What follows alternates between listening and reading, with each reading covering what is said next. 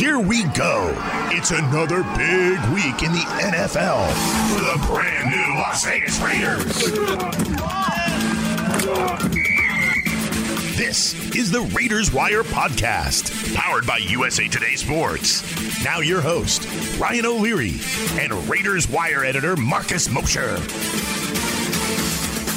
Okay, welcome to the program. We're exactly a week away from the NFL draft when this podcast drops, so that feels like an excellent time, Marcus, to take a look back at Jon Gruden's draft history since the Raiders gave him that 10-year, $100 million contract, wouldn't you say? Yeah, this is going to be ugly, unfortunately. Yes, but it's going to be a lot of fun. I think, like, with every team, there's some hits, there's some misses, going back to 2018, that first one. But I think this exercise kind of illustrates, number one, how important each draft class really is. And then number two, how important this upcoming one is for Gruden and Mayock and the team. And we'll get into that for sure. But what really sparked my interest in this topic was a story up on Raiders Wire this week that reminded me that, or reminded us all, that only 3 players from Gruden's first draft class are even on the Raiders roster anymore, Marcus, which is staggering. And one of them is a guy we talked about at length last week in Colton Miller. He was their first-round pick. He's not only a starter, but he got a second contract. When you go through that first draft that Gruden had in 2018, and you go through it and you look, the second-rounder, P.J. Hall, defensive tackle, I think was considered a reach at the time. He's no longer on the roster. Yep. Brandon Parker, an offensive tackle, still not a starter. He's on the roster, but not a starter. And then every pick after Parker, Arden Key, the defensive end, Nick Nelson, the corner, a 4th rounder, 2 picks in the 5th round, defensive tackle Maurice Hurst, and then a punter, Johnny Townsend, a linebacker, Azim Victor. All those guys are no longer with the team, but were drafted in 2018. Only the 7th rounder, Marcel Aitman, who's basically a practice squad guy, is still around, Marcus. Exactly. So you got 9 draft picks, and 3 years later, you're left with 1 starter in Colton Miller, a reserve, and a practice squad guy. Yeah, it's really, really good that the Raiders hit on Colton Miller because otherwise, this would be in the consideration for one of the worst draft classes by any team over the last decade. Miller is a franchise left tackle.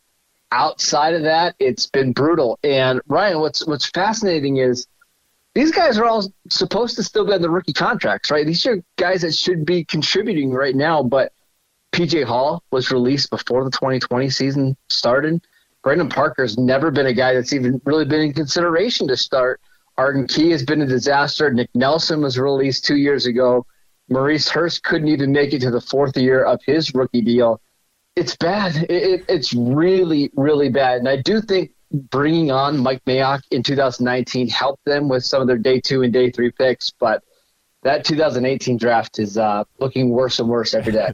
Yeah, and, this is it's never fair to go and be like, well, who could we have picked? Instead of Colton Miller, who could we have picked? But there's some defensive studs in there, and we look at all the needs on defense right now. You look like guys picked right after Miller, guys like Tremaine Edmonds and Derwin James and Jair Alexander from the Packers, who's a freaking stud lockdown corner, and even like Van Der Esch, the outside linebacker for the Cowboys. Like, I just find it kind of fascinating that all of these kind of really solid defensive players that are like core guys on their team right now were picked right after Colton Miller. And it's just like if the Raiders just would have picked one of those guys, right, maybe you'd have a stud veteran guy in your defense right now, but it's just not the case. It's rough, but again, luckily Colton Miller is a fantastic left tackle. My problem is, Ryan, the guys that you drafted in the 2nd and 3rd round, I mean, there was a lot of talent there. Like P.J. Hall was a guy from Sam Houston State that wasn't even considered a top 100 pick, maybe not even a draftable guy before his pro day. They took him at pick 57. They took Brandon Parker at pick 65. And you just look at the next defensive players off the board. Justin Reed, the safety from the Houston Texans, fantastic. Fred Warner went 3 picks later to the 49ers, an all-pro linebacker. There's just loaded amounts of defensive talent that they just missed on day 2 and day 3, and that's really been the biggest problem with Gruden's drafting. Yeah, there's so many defensive names, and so it makes you wonder, Marcus, if Gruden just falls in love with the offensive guys and he can really hit on that side. But what about defense, right? Like, there's other guys on that board too, like Darius Leonard from the Colts went in the 2nd round. There's just like Jerome Baker's a really good linebacker from the Dolphins. Yeah. He went in the 3rd round. So I don't know. There were just so many defensive players that are good and they're playing in the league right now, and they're good. And the Raiders just missed on him. So you mentioned Mayock coming in 2019. That's a great point because, Marcus, this draft class is bolstering the team right now. Thank God for this draft class because that's why you can absorb 2018 is because your 2019 class, Clelin Ferrell, Josh Jacobs, Jonathan Abram, Trayvon Mullen, Max Crosby, these guys are all starters, right? Or they're playing prominent roles in your defense. Now, we can definitely talk about them taking Clelin Ferrell too high, and I think they definitely did. Thank God they picked Max Crosby, who ended up being a stud, and he kind of made up for a little bit of that. And then if you were to redraft this class and maybe flip-flop Jacobs and Ferrell, you can maybe make a case. Josh Jacobs ends up being kind of a stud in this class too, so there's a couple different ways you can go with that, but Foster Moreau, the tight end, he's still on the team. Hunter Renfrow, he's a starting wide receiver. Isaiah Johnson, he's a corner who the jury's still out, but he's still on the team. It's not like he's gone. Only the 7th-round pick in that class is gone, Quentin Bell, right? Who's now on the Bucs. So they've got a lot of players in that class. The jury's still out on a lot of them, Marcus, but they still have these guys on the roster. And I'll even add another name, Alex Ingold, their fullback that they signed as an undrafted free agent rookie.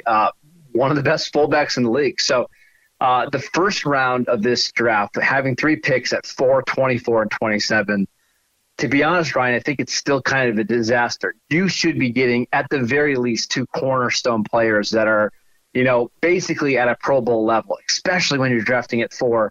And I think we're wondering if Clelin Ferrell and Jonathan Abram are even going to start this year. That's how bad it's been right now. Yeah. And then even Josh Jacobs, who is fantastic when he's healthy, but the Raiders went out and signed Kenyon Drake because I think they wanted more big plays. They wanted somebody who was a little bit more durable. So as good as Josh Jacobs has been, there's even been some flaws there. But I think if we're being honest, I think here's what's happening. I think Jon Gruden is picking the guys early in the draft, and then Mike Mayock in the scouting department, they're in charge of day 2 and day 3. And that's really where this draft is good. Mullen, Max Crosby, Foster Moreau, Hunter Renfrow, or they're all starters or important role players. Those 4 players are saving this draft. And it's a big reason why this team was at least somewhat competitive last year. Now, we've talked about Ferrell a little bit in the past. Is that the biggest blunder still to you, Marcus, is taking him number 4 when, you could have had Devin White, Devin Bush, Ed Oliver, like one of these other guys, is that the biggest blunder, or is it Abram, who was, as we've talked about, PFF's worst graded safety, or the fact that you did take a running back at 24 when there's other guys on the board like Montez Sweat, who you guys talked about on Raiders Wire? Like, what do you think about that? Where was the biggest blunder in 2019? Yeah, I think it was Clelin Ferrell, and it's not any of his fault. He wasn't forced to be the pick at number 4. And I think once he was drafted inside the top 5, the expectations changed because, before that draft, a lot of people were assuming that Ferrell was somebody who could, be in the picks in the 20s or maybe even the 30s. And if things got really crazy, maybe he would sneak up into the teens. Well, now the Raiders picking him at 4, the expectation is, hey, you need to be a double-digit sack guy right away. And that's just not who he is. He's a solid starter that's a good run defender that you can move around the defensive line. You just don't pick that player at number 4. You need an all-pro, franchise cornerstone type of player. And they just missed. I'm sure, Ryan, if they would have passed on Ferrell there, he probably would have been available to them at pick 24. They could have grabbed him there. They could have grabbed Josh Jacobs at pick number 27. And this draft is looking a whole heck of a lot better if you go with Ed Oliver or Devin White or Devin Bush or Josh Allen or a number of different names there. Josh Allen, yeah, exactly. There you go. That's painful. How do you pick a guy at number 4 that could have been there at the end of that? That's a tough one. So yeah, I think it's one of the biggest draft reaches we've seen in the last decade. Which stunner will we see? Will it be the Raiders in 2021? We'll have to figure that out. But now we get into 2020 and maybe what this all means for 2021. We'll get into that coming up next. All right, Marcus, continuing this conversation with a quote from Mike Mayock right before that 2020 draft that I pulled. Quote, what's intriguing about our picks this year, he's talking about the 2020 draft class. Obviously, I'm very thankful to have 2 first-round picks, but we have 3 in the 3rd. And that, to me, 3 picks in the 3rd is just like stealing. If we're doing our jobs the right way, hopefully, that's 3 more starters. So Mayock and definitely the Raiders believe they came into that 2020 draft with a haul of picks, a chance to get a lot of starters. And This is looking like a bust of a draft. I mean, it really is. This has got like 2018 potential. Now, you drafted Henry Ruggs with pick number 12 overall. We've talked about Ruggs. I mean, you passed up. First receiver drafted. Yes. Yep. You passed up all those guys. Justin Jefferson, CeeDee Lamb. Go down the list. There's a lot of really good wide receivers. And instead, you got a guy in Ruggs that's a burner. And yes, defenses have to account for that thing, but he's just not the all-around stud yet. I think he'll be fine, but he's not a number one receiver. Yeah. And when you're drafting the number one receiver in maybe one of the best wide receiver drafts in NFL history, you can't take just a part-time complimentary player at 12. Exactly, yeah. That's exactly right. And then so the other pick in round 1, Damon Arnett from Ohio State, looks good on paper, but has really – I don't know. He hasn't really played, right? He only played in 9 games last year. Gruden even called it a disappointing rookie season for him. So, like, it's kind of like you were saying with that previous draft class, just like not what you expect to get at a number 19 overall. This should be a surefire starter, and we just don't know, right? With Arnett, we're hoping that he becomes that guy, but we're not sure about him. No, I mean, I think there's a good chance that he's not even starting at all this year, despite how bad their secondary is. I mean, he dealt with wrist injuries last year, dealt with COVID. He just was never really healthy.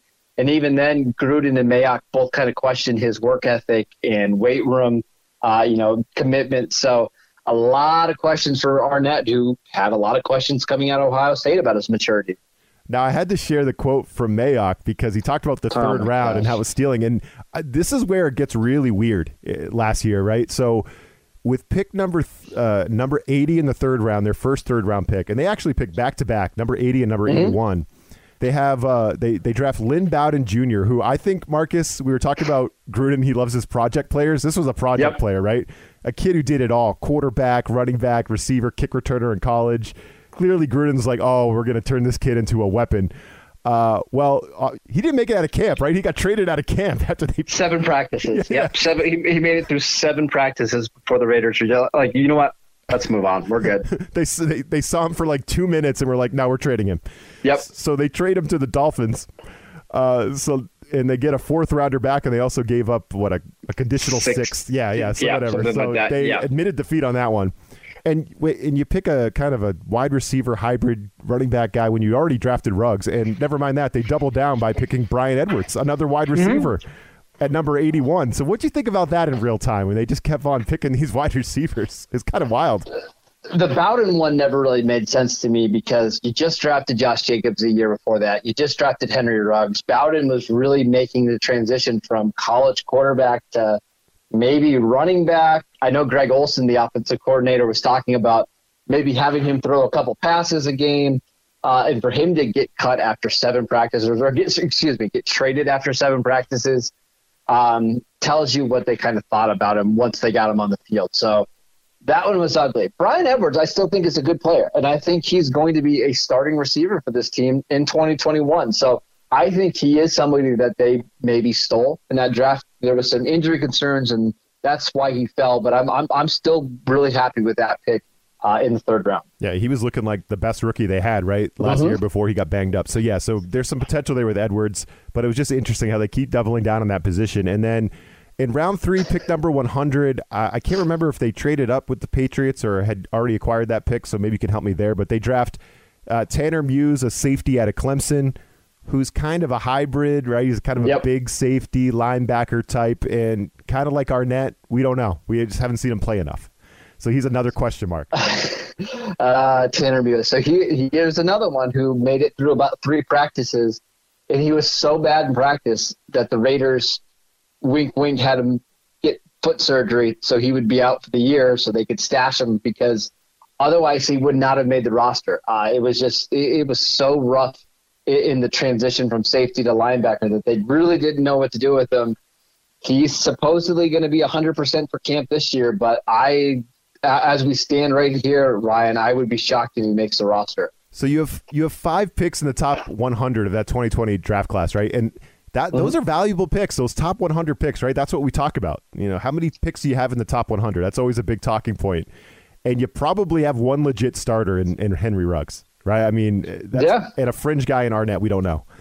And the rest are just not great. Yeah, maybe Edwards, right? The wide receiver. Maybe he catches on, but he's still kind of competing with Willie Snead for your number 4 wide receiver role, if we're being honest.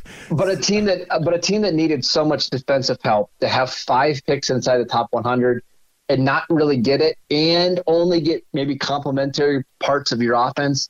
That's very concerning. So you get nothing from 2018, basically, besides Colton Miller. Mm-hmm. You miss quite a bit in 2019, but you got a bunch of guys that are playing key roles for you from that 2019 class. And now in 2020, we and I think we can all agree that was a bust. There was just a lot of head-scratching moves in that one. So, I mean, I'm not sure there was a great pick at all in there. So a week before the draft, Marcus, I don't know how you can't be on edge as a Raiders fan. Like, I just feel like this is great theater, number one. Draft day for Raiders fans is great. You never know what's coming. But there's a lot of, you got 8 selections, 4 in the top 80. You got back-to-back picks in the middle of the third again this year, right? 2 more picks in that third round. There's pressure on them. They've got to hit on. They've missed on too many picks over the last 3 years to whiff again here, Marcus. There's a lot of pressure on the Raiders going into this one, I think. Yeah, and I think the difference between like this draft compared to last year's is I think last year's needs were pretty defined. We knew they were going to go wide receiver and cornerback with their 2 first-round picks. It was just who were they going to take and what was the order that they were going to do it. This year, Ryan, they could go in a number of different directions. They could easily take an offensive tackle in round 1.